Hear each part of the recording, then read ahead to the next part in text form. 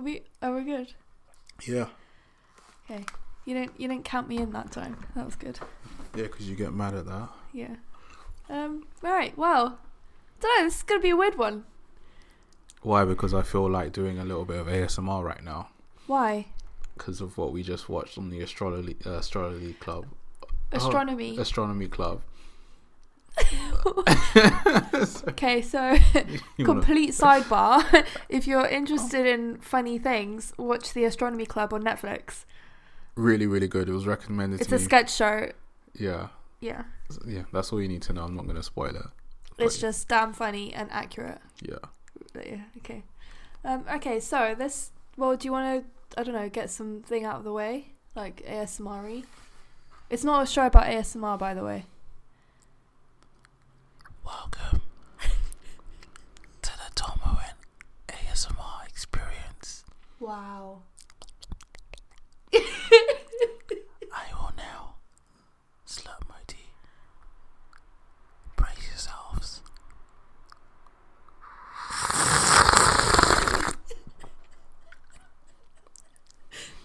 Okay, that's it. No, come on, no, we can't. We're not going to entertain that any longer. That was painful to witness.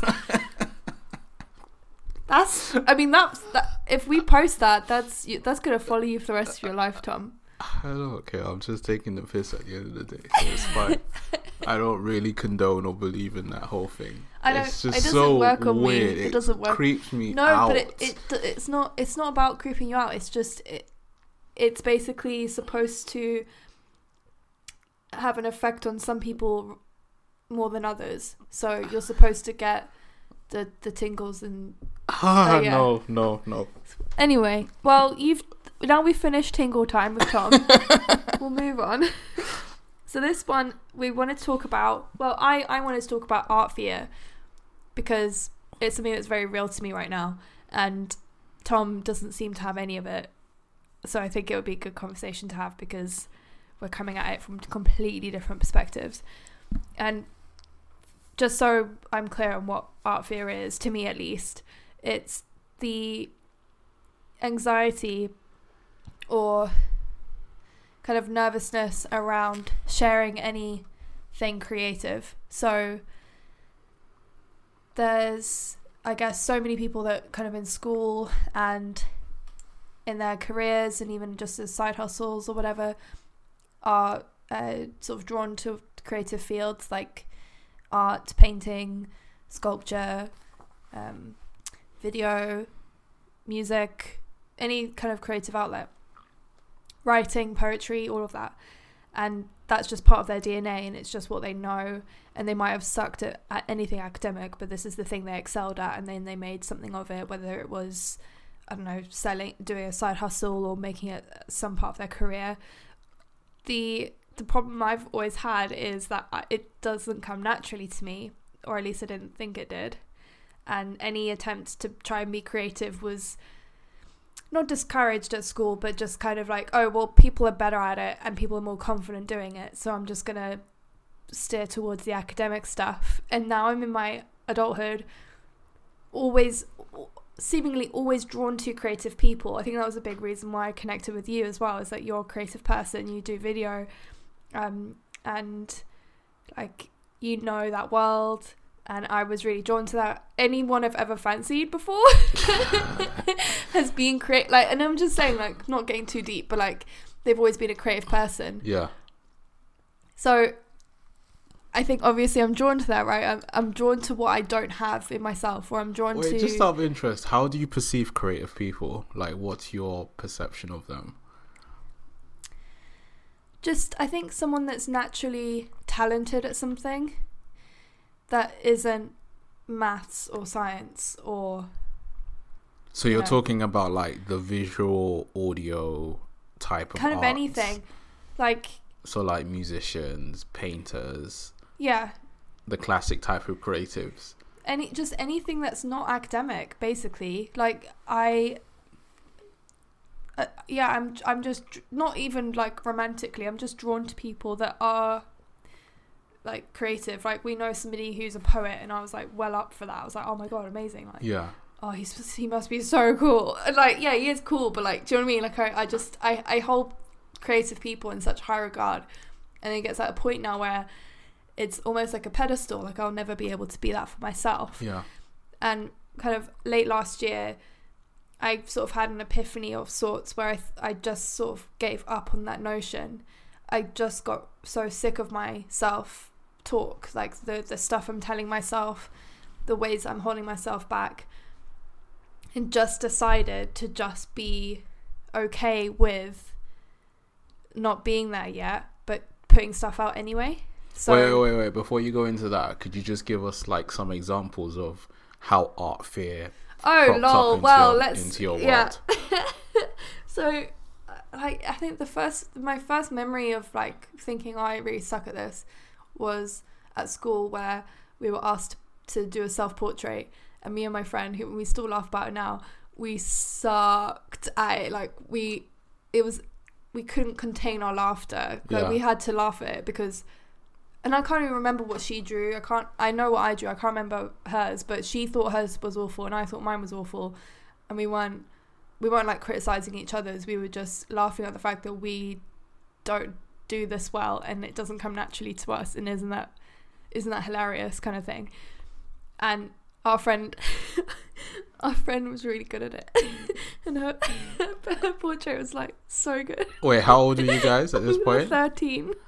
But like all so before you, then you as wrote well. yourself off at 13? Yeah, but then even before then, like, we were asked, okay, basically it was an art class. We were asked to like do, turn in homework or whatever, and mine was just never on point. I even got, this is really outing me now. I basically like created this whole anxiety and nervousness around this piece where we had to create a piece that was inspired by, was it Lammy? Let me check. Who's Lammy? The only Lammy I know is David Lammy, the MP. No, it's not Lammy. Oh, this is really embarrassing. She's Googling art right now. No, I mean, I didn't just Google art. I gotta say though, like, for someone that doesn't supposedly have art fear, I do always feel really, really like out of place when it comes to like contemporary art. I just do not know the landscape. Like, visually, yeah, I know various pieces, but I would love to like delve into that world and be like, oh yeah, that's a shot on block or whatever I don't I want to be down, but I'm just not. Like, you know how there's like a new like R&B or like hip hop or drill like mixtape or something, or an album coming out, when it's like, because you were always creating music on your phone. So it's like I wanna be down with the kids, like go to the Tate and just not feel like, these are just like some drawings that an 11-year-old could have done. Like, I'm sure there's a lot more happening to it, and like usually those like little descriptions are like on Smash, but that's it. Yeah. So it's like just feeling, it wasn't just, so I'll finish this like quick story where I basically got my mum, because I was so nervous and it was so late to turn this homework in, I basically got my mum to like draw stick figures on an A4 sheet and like do some shading. she really why is he that's cheating. I know, so, and that's really bad cheating as well. Of course it was. But she turned it, she like, did, whatever, Sophia, I'll just quickly do this, yeah. And she's not an artist either. Turned it in. I got a note back from the teacher saying this isn't good enough. Your mum must have been pissed. This isn't good enough. I need to see like actual effort being put in. I was like, what? These stick figures aren't it? Because the artist I'm referring to, I can't remember their name, was kind of known for doing like stick figures. Yeah. Anyway, so my mum thought she was all like did the thing, and I was like, yeah, you definitely did. Like, I'm happy to turn this in. They'll never find out. They'll never know. And I'll look. I actually think I'll get quite a good grade for this as well. Yeah. So when the teacher said no, you need to do better, I had to do it again, and this time I got a B or whatever. So whatever. Anyway, but the idea being that it's never quite been something that's come naturally to me, and I've never really done too well at it either, even when I've made an effort. There's always someone in the room that's better than me at it. So I've just kind of internalized that, I think. Yeah. Since being a kid, and now it's a case of like, well, of course, if I try to write a poem, someone's better at me. Yeah. Better at poems than me. There's professional poets out there. Like, of course, somebody is going to be better than me at it. Of course, someone's going to be better at making a video. Of course, somebody is going to be better at writing a blog. But the idea is, what I've kind of come to know and understand is that I don't think that that's an excuse to not do it anyway. Yeah. Like, it's just reinforcing this like negative self-talk about, well, there's no point because someone somewhere is better at it, so you might as well not bother. Yeah. But yeah, what were you gonna say? No, you just reminded me of a story that I came across in a book that I read like maybe 2 or 3 years ago. So this guy was in like advertising school, so ad school in New York, and then he got given a task to draw to basically create the perfect rectangle. So so he was basically saying that everybody in his class were like proper fretting. They had like half an hour and they had like a blank piece of paper and a pencil, and they had to basically draw like this perfect rectangle or some sort, or like some artistic rectangle that's like gonna like, I don't know, like like do wonders. Like there was probably like some deep psychological meaning behind this task. Fucking with them. Yeah, but like he was like, he felt really quietly confident, and he didn't. Well, yeah, because it's a rectangle, bro. What are you talking about? No, so he basically just sat back, and for like most of the half an hour, just sat back and observed all of his colleagues just like fretting Losing over, it. like coming up with all these cool like shading techniques, as you were saying, or like different abstract rectangles, or doing collections of rectangles and whatnot. And then when it's like, say, I think he said something about like when it got to like the 25-minute mark, or the like basically 1 minute to go, this guy, like such a maverick, all he did was just put a signature in the bottom left hand corner of his paper, and then went and handed it in. But basically the paper was already in a rectangular shape, so why? Yeah, obviously. Yeah. So you just reminded me your mum trying to draw stick figures to swindle the art teacher. Was the same as this guy handing in a blank piece of paper. Do you think it's any wonder why I was encouraged to take academic subjects when it came down to choosing my GCSEs? I don't know. But yeah, I take it. So you've grown up in an environment where it's been like shunned, or I guess it was artists weren't really thought highly of, or no, we didn't. We had like art in the house, but not really. Like we had a knockoff of Van Gogh's Sunflowers.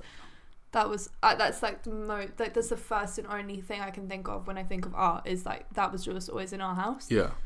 So I always like liked Van Gogh, but I don't. But like to your point, like going into museums and stuff, I share the same struggle where we go to these places, and being in London too, everything's free, thank God, right? All these museums are free entry, and we go to these things, and I'm trying to see the meaning in just really abstract paintings and sculpture, and I really struggle to understand where they're coming from, because I think I've been taught to not live in ambiguity, right? To like, we're just, if you live in certainty in terms of what different things mean, I know what the outcome of a sociological concept is in geography. I know what a geopolitical outcome is for the war in Iraq or whatever. Like, I know different historical ideas and I can understand what the result of it is. But with art, it's so difficult to know where they were coming from, and even if you get the description of what their intention was,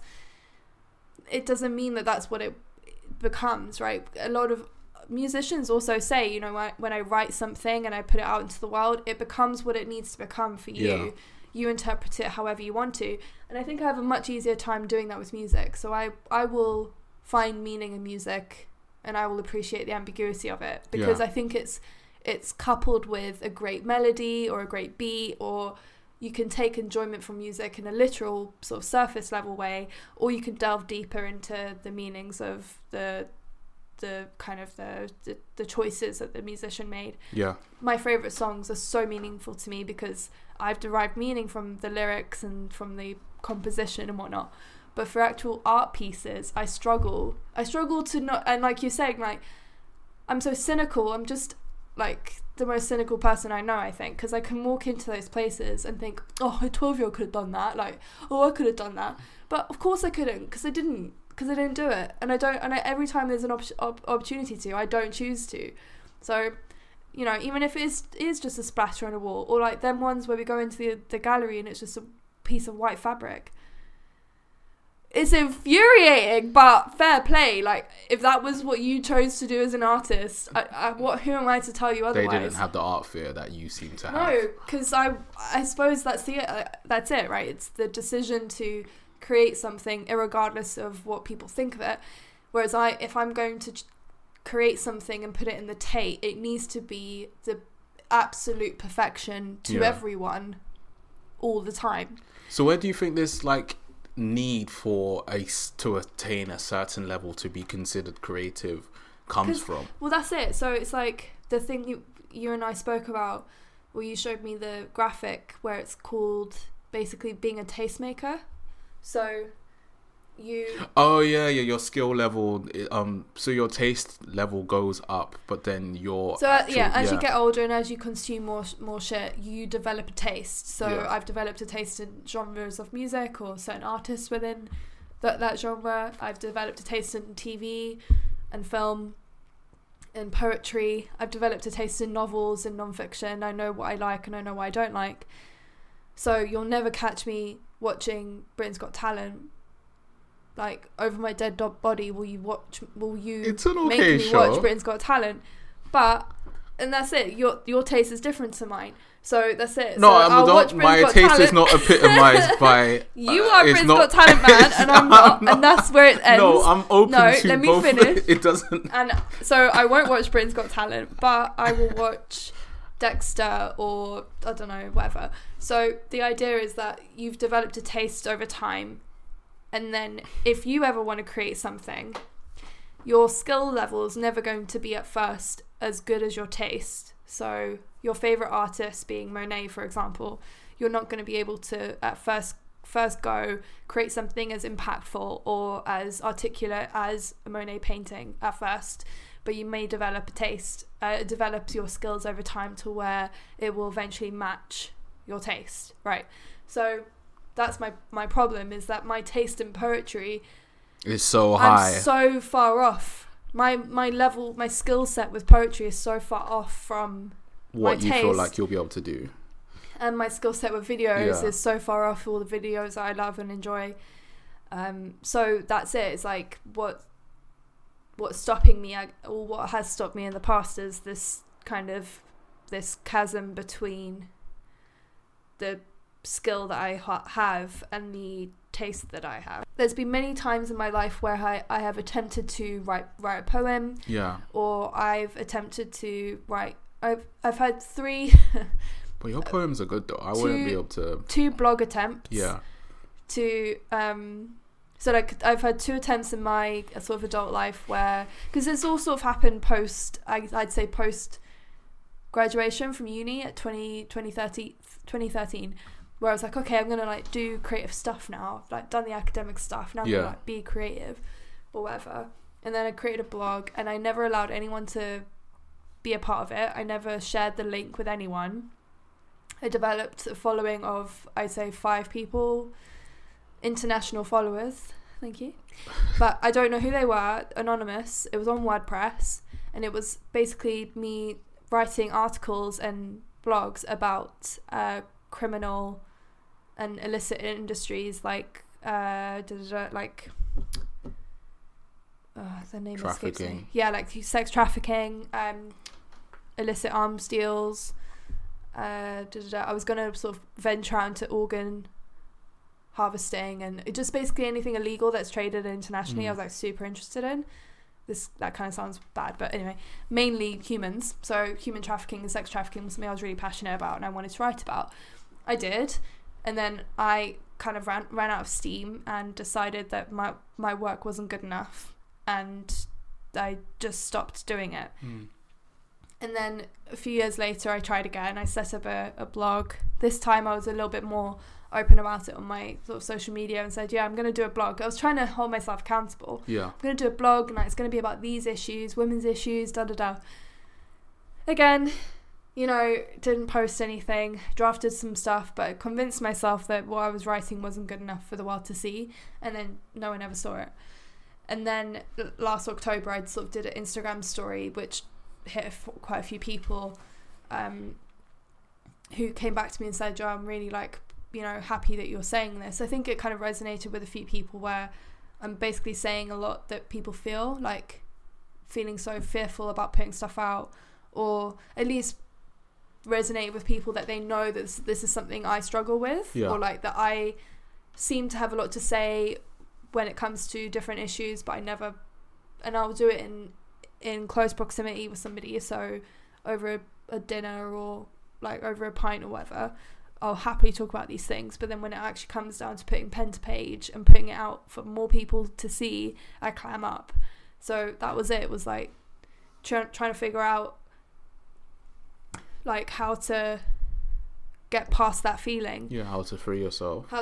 So like openness to the idea of it, but then also openness to following through. Because there's been a few times in my life where I've tried to open that door and then I've closed it back on myself instead of walking through. So, and then it's just, I think the challenge now is just reconciling that taste to skill thing, because that's eating at me. Like, I want to be able to create content that like matters to people and impacts people, but then the other question is, well, how many people will it take for you to be happy? Does it need to reach 1 million people for you to be happy, or can it just reach one? And like when we were talking to our friends who visited, who said one of them said, or if what matters is not the frequency at which you create content. Oh, and he's a writer, like a really great writer, who's been published too. So he kind of knows the game and he's very skilled, but he also puts a lot of work into his craft, and he practices. And I was saying, you know, I want to be able to create stuff off the cuff. I envision creatives as being naturally gifted, right? Yeah. So, like, we know graphic designers who I'm like, so like, oh my God, how do you do it? Well, they went to uni for it and they practiced. Yeah, do you know what I mean? And even when you get the job, you're still not the finished article. You're still continuing. You went to uni for video and you came out and you've been in it for nearly a decade, and you're at that level now. Just on that, you're super skilled, but you weren't like that when you were 18. If I'm honest, like don't get me wrong, I really enjoyed uni and I had a great time, learned a lot. But in terms of like being able to do the job now, or to fulfill the functions that I'm supposed to function and provide the services that I'm supposed to, these creative services, I felt like I only learned like probably not even 1%. Yeah. And it only really came afterwards, like through practice and just like continually doing it, that I felt like I made the big strides to get to a place where I'm comfortable enough to offer. Like, to go more public. Yeah. That's it. As somebody I've envisioned to be so gifted at it, he says he practices all the time, and it's constant, you know, kind of war of attrition on the craft, making sure that you're keeping yourself on your toes a bit. It's a whole 10,000 hours thing. Like, completely. It's just... And that's it. Like, but what he was saying was that even if what he's come to understand or believe is that what really matters is not how much you're putting out, but what the impact is. So if you're creating something and it has it's entertainment, fair enough. Like there's so much in the world that is just for entertainment. So this podcast, for example, people could listen to this episode and come away with it having not learnt really very much, because this is just not where they're at in life. It's just entertainment. Perhaps they like your ASMR, or they like my ramblings, but that's fine, right? That's enough. But what he was saying was that if you can create something that truly has an impact on even just one person, then that's really profound. That goes beyond just pure entertainment, and that touches somebody on a deeper level. So to follow this example, if one person listens to this podcast and feels inspired to create something, then that would be great, right? Yeah, or exactly, someone that's yeah. holding themselves back from creating something and understanding that I too struggle with that, and that this is a thing, and that, you know, allows them to feel less fearful. Or if it helps somebody to be a bit more empathetic to others around them that aren't as creative as they are, or holding themselves back in some way, then that's great too. So he was saying that impact is what you should aim for, and if you just hit one person with that, then that's fair enough. Like that suffices. It doesn't have to reach 1 million people. It doesn't have to be like do very much, winning, really. It can just be what it is, and impact is what you should strive for, not numbers or engagement, or do you know what I'm saying? Also as well, like when you were speaking earlier, like a thought that popped into my head is just that everybody has the right to contribute, or to like have their own voice, or to have their own say, or to have their own way of expression. Like be it through art or in different ways in life, we always express ourselves. So why should you be stopped?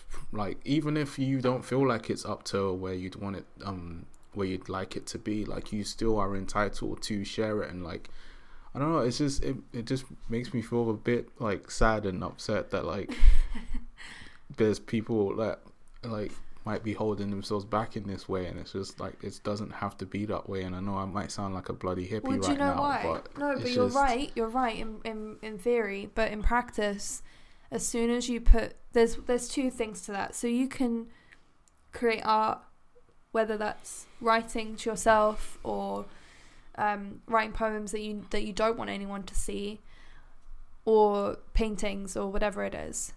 But the kind of thing I struggle with that is that that's okay, but there's a question there of like, why don't you want others to see this? So there are poems that I've got stacked up that I've written that no one's seen, not even you. Yeah. Because I'm afraid of what you'll think, or I'm afraid of what someone else is. Can I just say, even the greats do that, you know? Even like the people that do presumably share, like, what's his name? Our dearly departed Prince, actual Prince, the musician. So he always used to brag about. Was that a slight at Prince Harry? No, as in no. Prince is in like the purple one, not the purple one. Okay, carry on. I'm not doing. I like Harry and Meghan. But you went dearly departed Prince. The purple one, the musician. And I was like, oh, do you mean the other one? No, don't get it twisted. So he's obviously like world acclaimed, renowned, been doing it for years, plays so many instruments. His first album was amazing, and he's gone on to do so much. And then even he was bragging about the fact that how he has vaults worth of stuff that nobody has ever heard, and probably never will unless his family or estate decide to release it.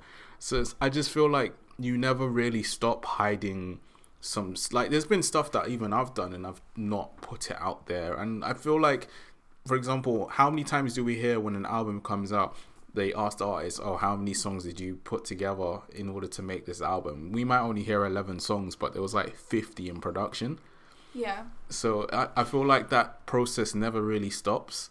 And in some way, it's kind of like, nice. Why do you have to create for everybody? Sometimes it's just nice to create just for yourself. Just for the process of creating just something. Enjoying it. It doesn't always have to be... But this is what I'm saying, is like, that's fair enough. Yeah. But they put out stuff for other people to share. Yeah. Whereas what I've been battling with is not putting out anything. Yeah. So it's all fair enough that these musicians can have vaults of stuff that they don't share with others, but they've also put out stuff that can be shared with the world, and people can enjoy and take comfort in, or whatever. I think what I mean when I say the kind of, it's okay to create stuff just for yourself, but ask yourself why you're not sharing it. There's a myriad of answers to that question. It could be, well, the world's had enough of me and I want to keep this for myself. It could be, this isn't ready yet. This isn't good enough. You don't know how to communicate at that point. This isn't ready. And then it's the other thing I think of, which is, I don't think it's good enough. And I think people will make fun of it, or I think people will feel some type of way about it. Now, this goes back to the taste thing, because I myself have constantly absorbed and consumed content, and I like so an example being, I've found really great YouTubers. I'm a YouTuber at heart. I love YouTube, and there's a YouTuber that I always enjoy her videos, but I never like them, so I just take it for granted. I just follow these YouTube videos. I'm like, oh, that was a great video, and then I move on, not recognizing that my like can help the algorithm. It can help to support her in creating more content. It can let her know that someone likes her content, right?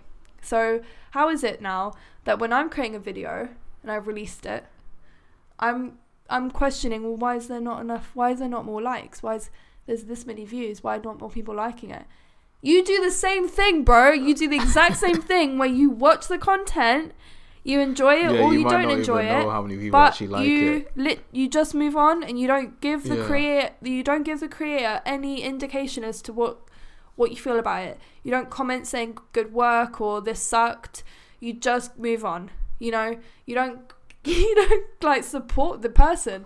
And this is the thing. It's like, I've been so guilty of that, and this is the problem with it. Is like, you're creating stuff that you are afraid people will think sucks or whatever, and that's why. It's that fear realized. It's the fear of putting something out and someone coming back and not enjoying it and telling you that. Yeah, it's a very naked experience. Someone not giving a shit about it at all. Yeah. So that's what it is the fear of what people think of it, and what I'm really trying to move past. And I have made huge strides, because like I said, I've made many attempts in my life to try and be creative. This is truly the first time where I've like fully committed to it, where I'm putting out we're putting out consistent podcasts. Fair enough, this is a joint venture, so I guess less pressure in a sense, because it's shared between us. But, putting out a video was like a huge, like, I should be proud of myself for the rest of the year for that, and I shouldn't take that for granted.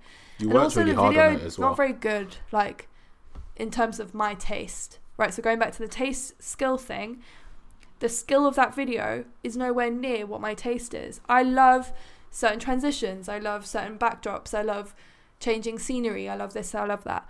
That's not this video, and this video might not be many people's taste at all. But going back to what our friend said, if there is one person impacted positively by that video, whether it's just taking in the message and being more compassionate, whether it's having more compassion for me even, or like coming to understand me on a deeper level as my friend, because I've put out stuff I haven't told friends before. There's friends I have told, but there's friends I haven't. And like, if that's fair enough, like, do you know what I mean?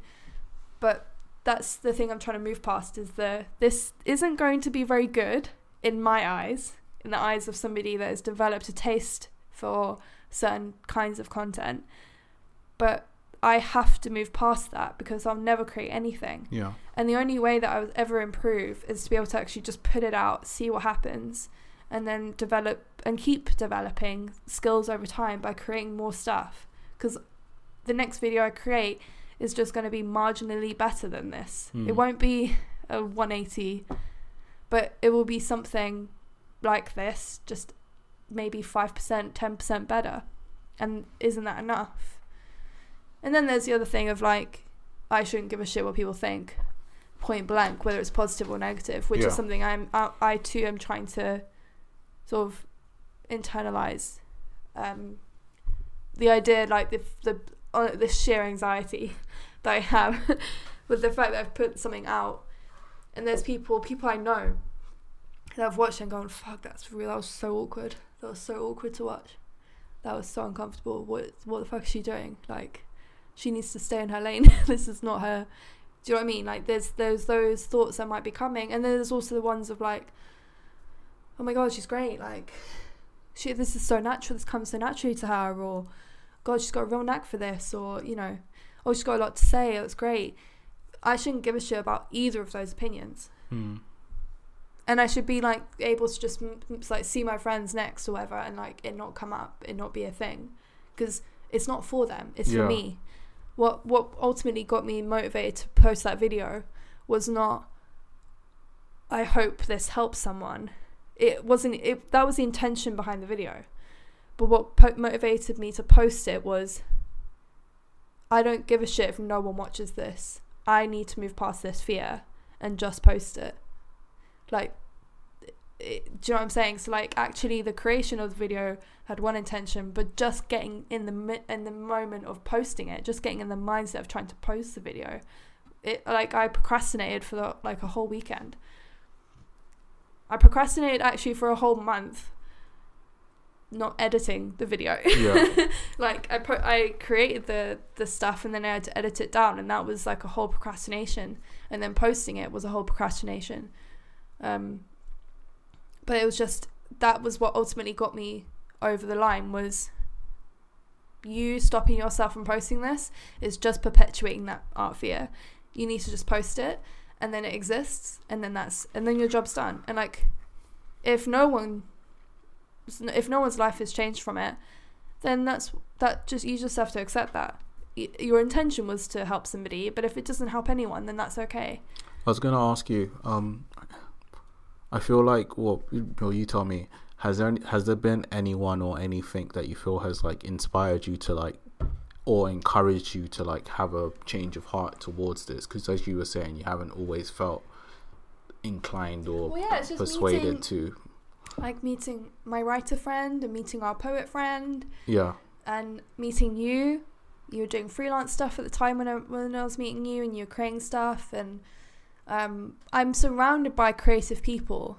And I just, like I said, I'm so enamored by people that have it as their career, or they do it as a side hustle. Like, I just think, wow, it must take so much guts, and so much self-belief as well, that even in this sea of saturation, you still put something up. You still feel like what you've got to say is worth something.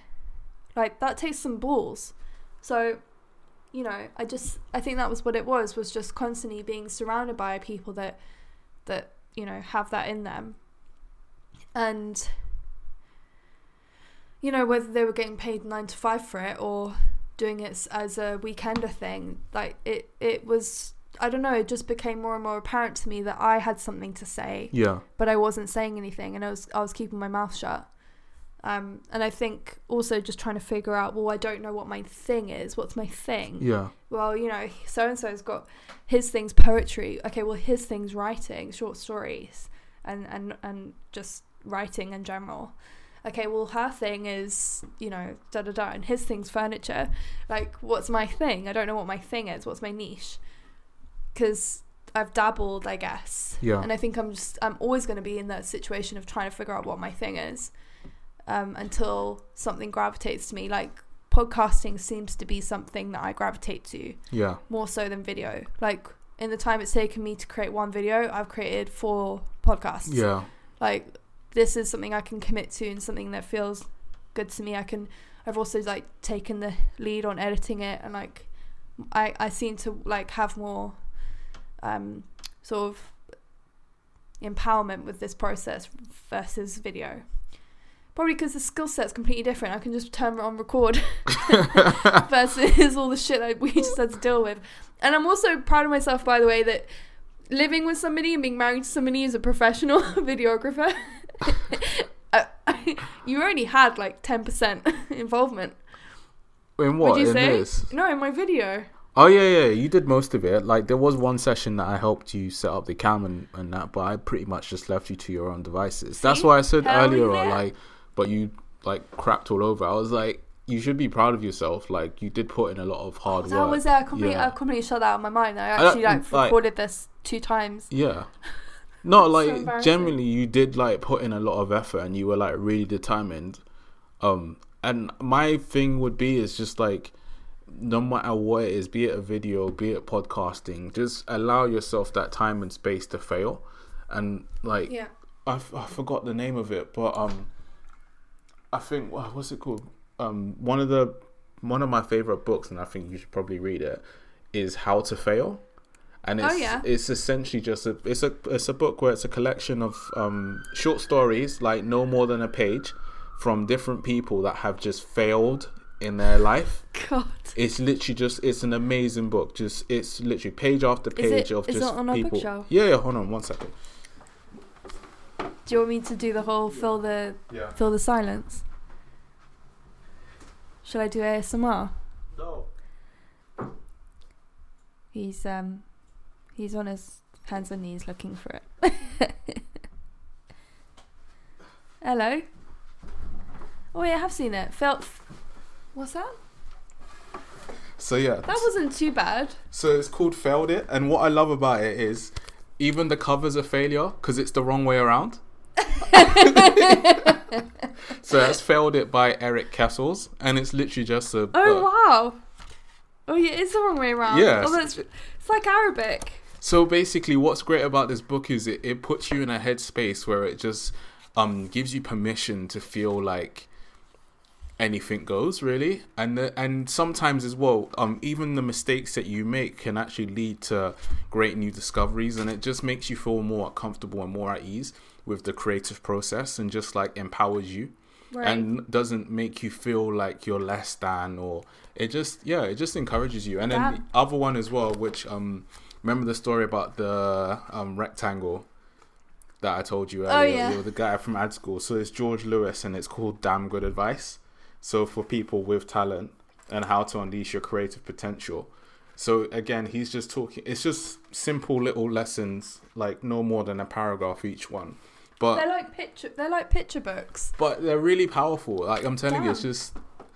It's the same publisher as well. Yeah, I would highly recommend it. So that's Failed It by Eric Kessels and Damn Good Advice by George Lewis. Those two books I feel like have helped me. Thank and you. That's another thing. On our bookshelf this whole time. Yeah, because that's another thing as well. Now that it's actually hit me like an absolute lightning bolt. Most of the people that you think are like creative aren't just creative because they're just naturally like that. I guarantee you they're looking at their peers and taking lessons from them or getting inspired by them. Yeah. And then they're building building up. Feel like something needs to be conjured up within me, and I need to like have some divine inspiration. And then it's just me, and I'm not influenced by anyone because I don't want to copy anyone, this whole thing.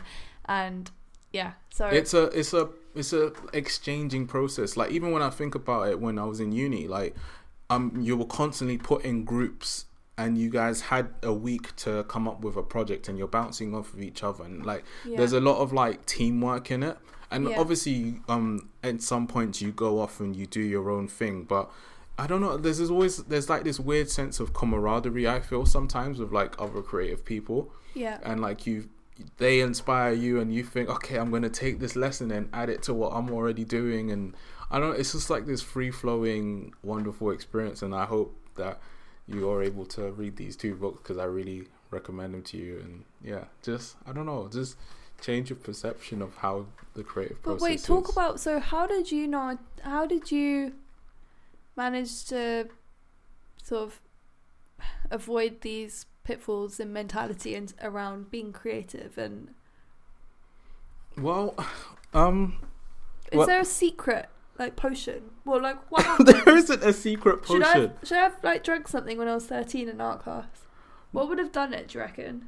Well, because your parents wanted you to be academic as yeah, well, they wanted me to be academic. It wasn't for lack of trying, right? I had to fight for this when I think about it. Yeah. So the way I've told you this, the way it all started for me was I was in stupid siren. This is what happens when you London Life. This is what happens when God you bless live. though. Yeah. I mean, working at this hour. Yeah, it's a Sunday evening and they're proper. Come on. Right. Yeah. But yeah, I'm sorry. Anywho, the way it all started for me was, and I've told you this story before, I literally what's the last year of school? Year 11 in secondary school. Obviously the time to go to college is coming up, or sixth form. I didn't know what I wanted to do. What were your subjects? So I just had a broad range of GCSEs. So I had a GMVQ at the time, which I think became BTEC, which was in ICT, so computers, and then I had like statistics, maths, the general set. I didn't really pick with anything in mind. I don't know what was wrong with me. Maybe it's because I wasn't in a great school at the time. Yeah. But then that's a whole other podcast. The stories you've told me on that one. I'd need a couple. Do you think that'll be a good one? Potentially. Yeah. It's like school days. It's like, that was an experience. Anywho, I was like, okay, what am I going to do? I was going through college prospectuses. Everybody around me seemed to know what they wanted to do. Really? So I was just like, I remember very clearly, in a corridor, 2 of my friends from my class were with me. I was flicking through the page and I just closed my eyes and thought to myself, okay, where do I see myself in about 5 to 10 years time? With no like preconceptions, no pressure, just look into the future and where do you see yourself? So I literally, same first person view, I saw myself holding a clipboard and I was on a film set. So I was like, screw it, let's go for it. And then what? Yeah.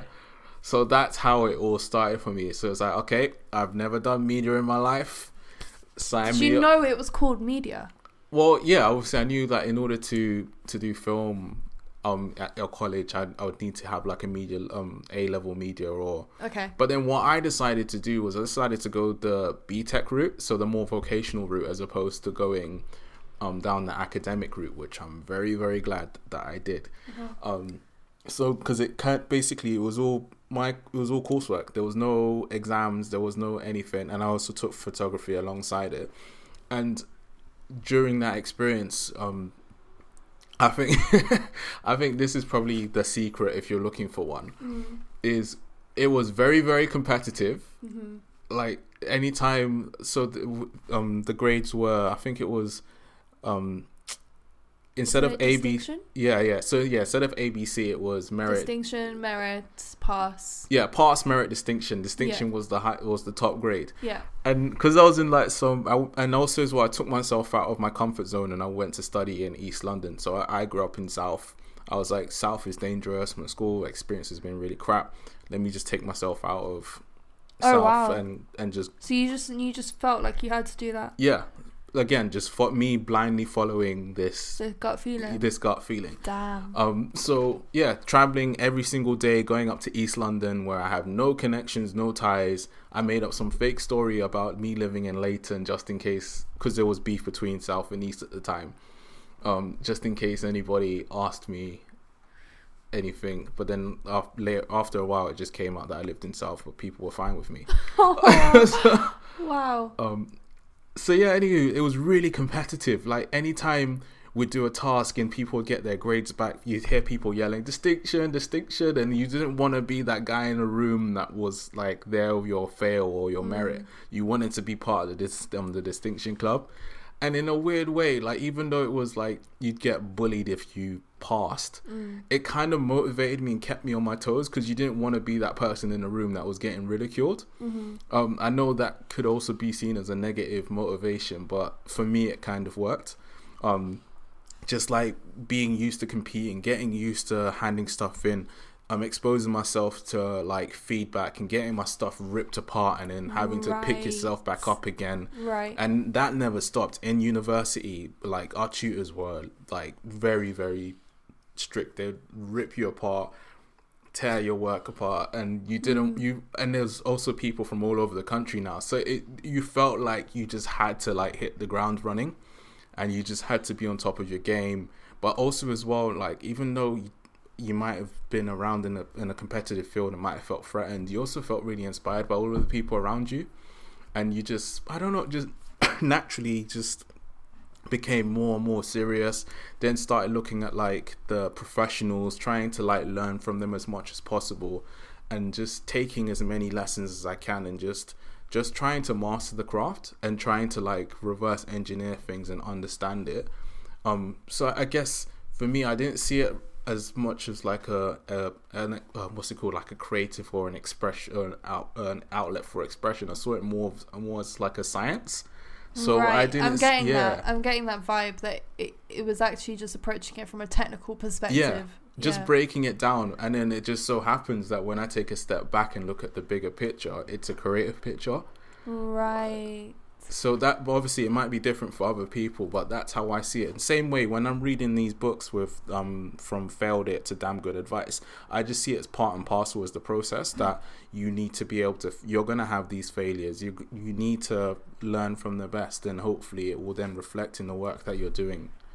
I think that's where I'm going wrong, is that I envision creative fields as something that it's just a natural gift and it doesn't require work. Yeah. Right. And the main we've thing... We've hit it, guys. See you next time. No.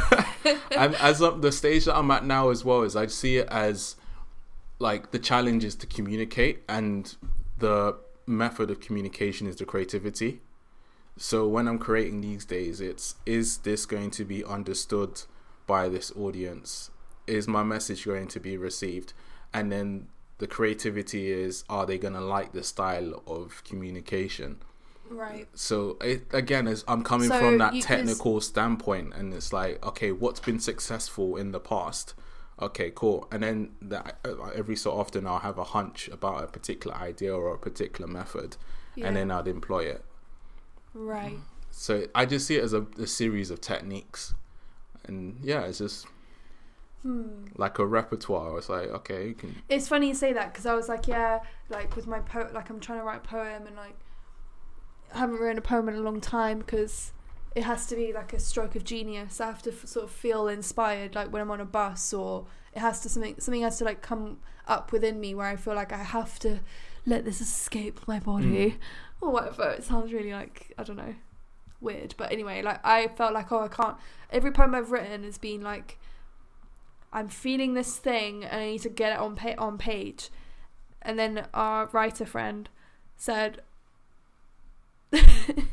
like that basically told me that it takes practice. Like, this isn't, you don't just, and that, I guess when he was talking about himself, like he was writing a short story, and he basically wasn't done with it, and he had to keep coming back to it and keep working on it, sentence structure, story, plot, characters, whatever. And then it basically ranges for him, because I'm asking him, or assuming that it must take him like maybe a weekend to write a short story. It must just kind of Jack Kerouac style, just flow off the page. Do you know Jack Kerouac? No, I don't know him, but I know the notion of flowing off the page. He wrote On the Road, which is one of my favourite books, and I actually have the edition where he basically, and I actually visited his old scroll in the British Museum.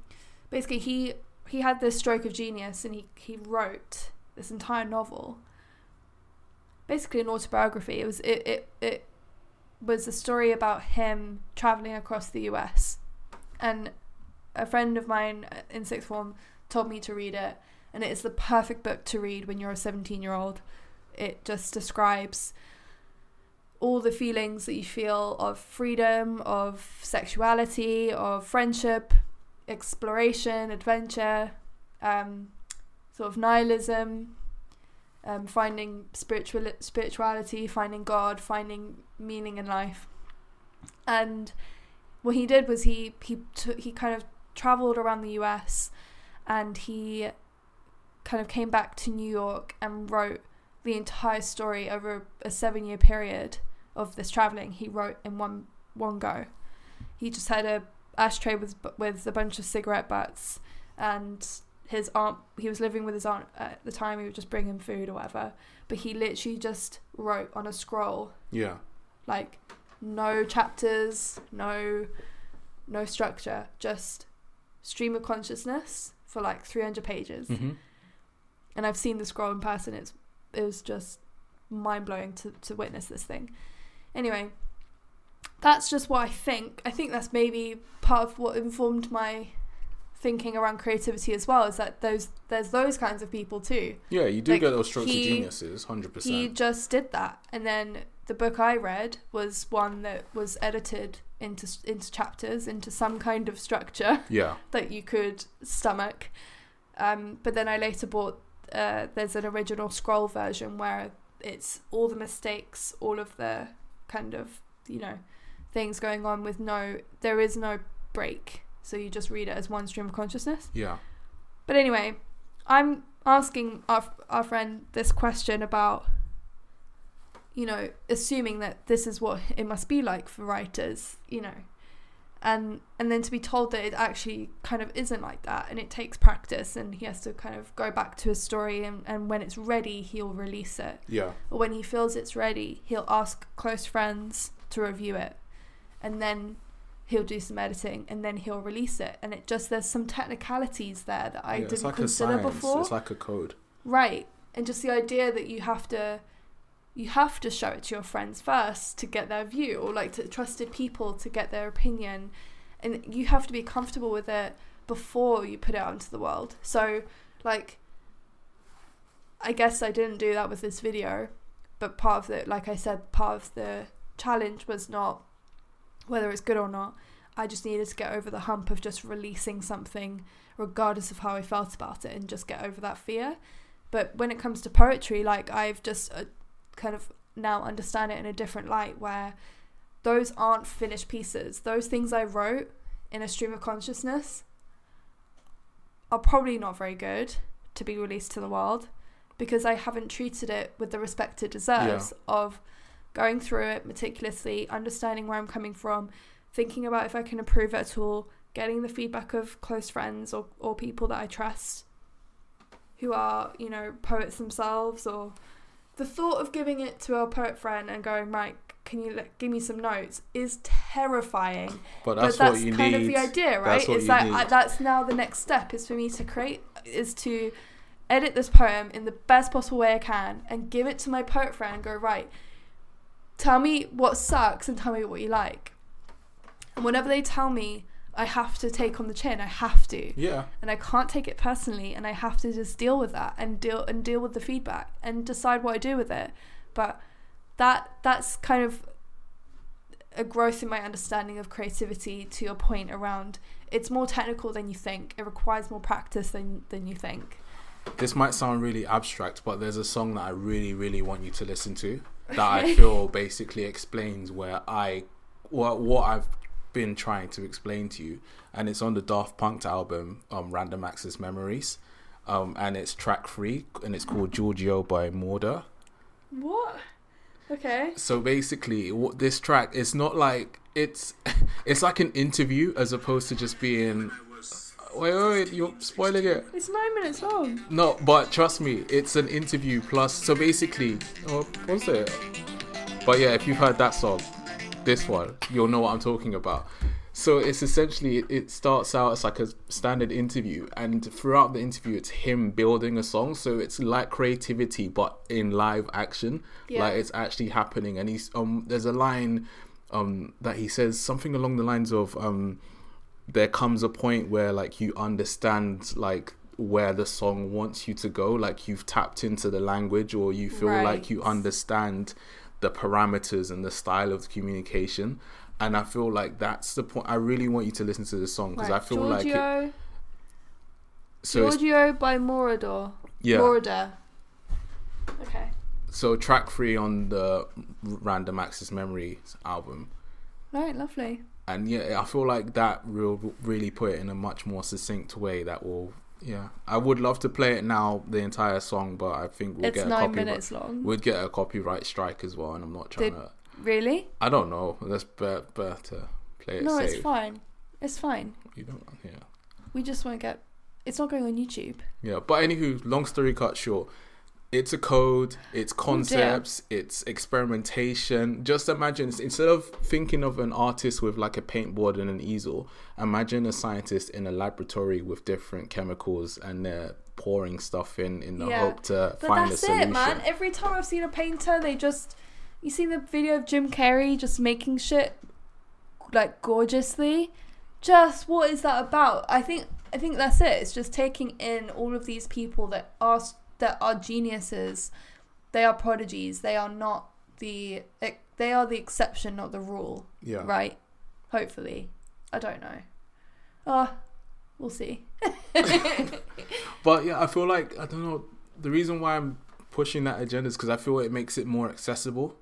And I feel like it will take away some of the stigma, and it can be cracked. You just have to. I think the aim for me is to tackle poetry next. I feel like we've got the podcast thing down where I'm just from a place of I don't care who listens to it. Yeah. It's just fun to make it, right? Yeah. The video thing, having done all of that, I'm proud of myself for doing it, but I don't know if video is the right format for me. But I've got some more ideas that may or may not be better placed in blogs or articles or video. I need to kind of decide. But the mission is to tick off those ideas in some format, whether it becomes a video or otherwise. And then the thing that I want to also do is release 3 poems this year. Yeah. And maybe perform one at a poetry night. Oh. I've got an idea cooking. Yeah. Well, I was gonna say that's another good thing that you've done there, and I think it speaks back to like my uni/college experience and even my day job now. That whole thing of like having deadlines, keeping yourself accountable, even if you haven't cracked the code, you still have to put something out. That's it. And even if you like are squirming and cringing when you put it out, and it's just, but like the show must go on. You just have to go out there and just keep. And then if you flop, you just have to try and improve the next time around. It's a never-ending process. Sorry, got a little tickle in my pickle. Yeah. Yeah. Okay.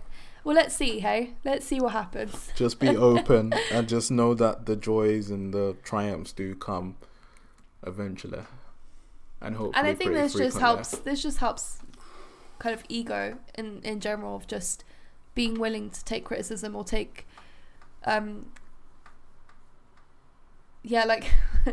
well, I was told, like, put your stuff out, and if it's kind of like cheeky, but if you get when the feedback you get is like, oh, I really liked this bit, but they don't mention anything else, then that's kind of your sign that they only like this bit, only this bit's good to them. So then you can edit the other stuff, or you can assess why it's not working on both sides. So it's just about that, of like taking feedback and kind of almost like reading in between the lines of the feedback as well, because not everyone wants to be brutally honest with you and say, right, this bit's shit, I don't like, some people who just want to root for you and just want to see you do well, they'll only mention the good bits. But that's something you have to take responsibility for too, and go, right, okay, they've only people are only ever talking about this part of it, or they only ever mention or talking good like this bit, and I need to figure out what that means.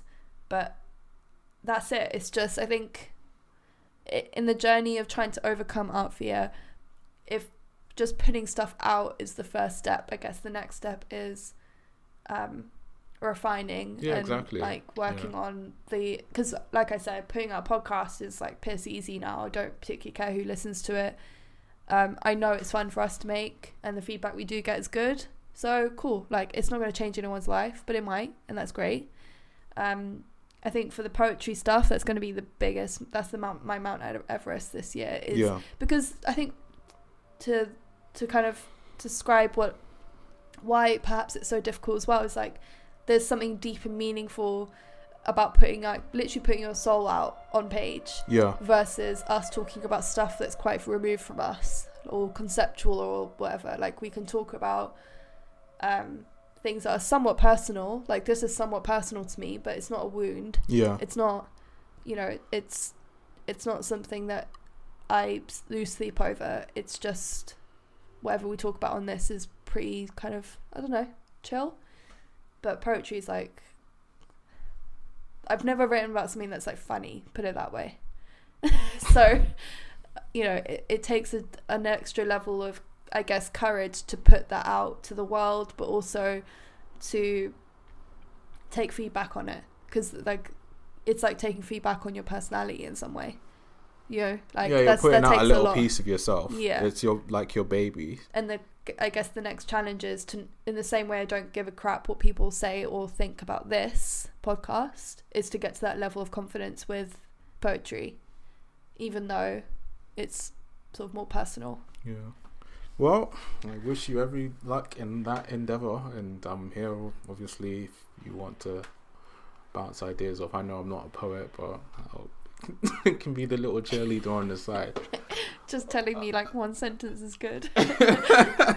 I really love this sentence. Oh, this one really gets me, Sophia. It's great. What about the other stuff, Tom? No, it's just great. But this sentence, though. Do you know how I want to end this podcast today? How?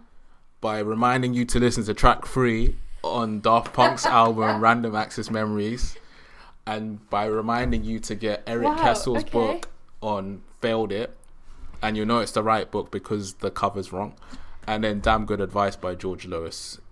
By watching my not very good but okay video on your Instagram page. On my Instagram and finally, page, Sol and Sophia. Thank you. To finish, here is... No, don't do it! Here is some ASMR to see you out. Jeez. I call this slurping cold tea. No, you've already slurped. Do something else. Okay. Alright, this is Lint No, hazelnut no chocolate. Gonna do the foil. The foil's good. Okay, no. This is me eating chocolate.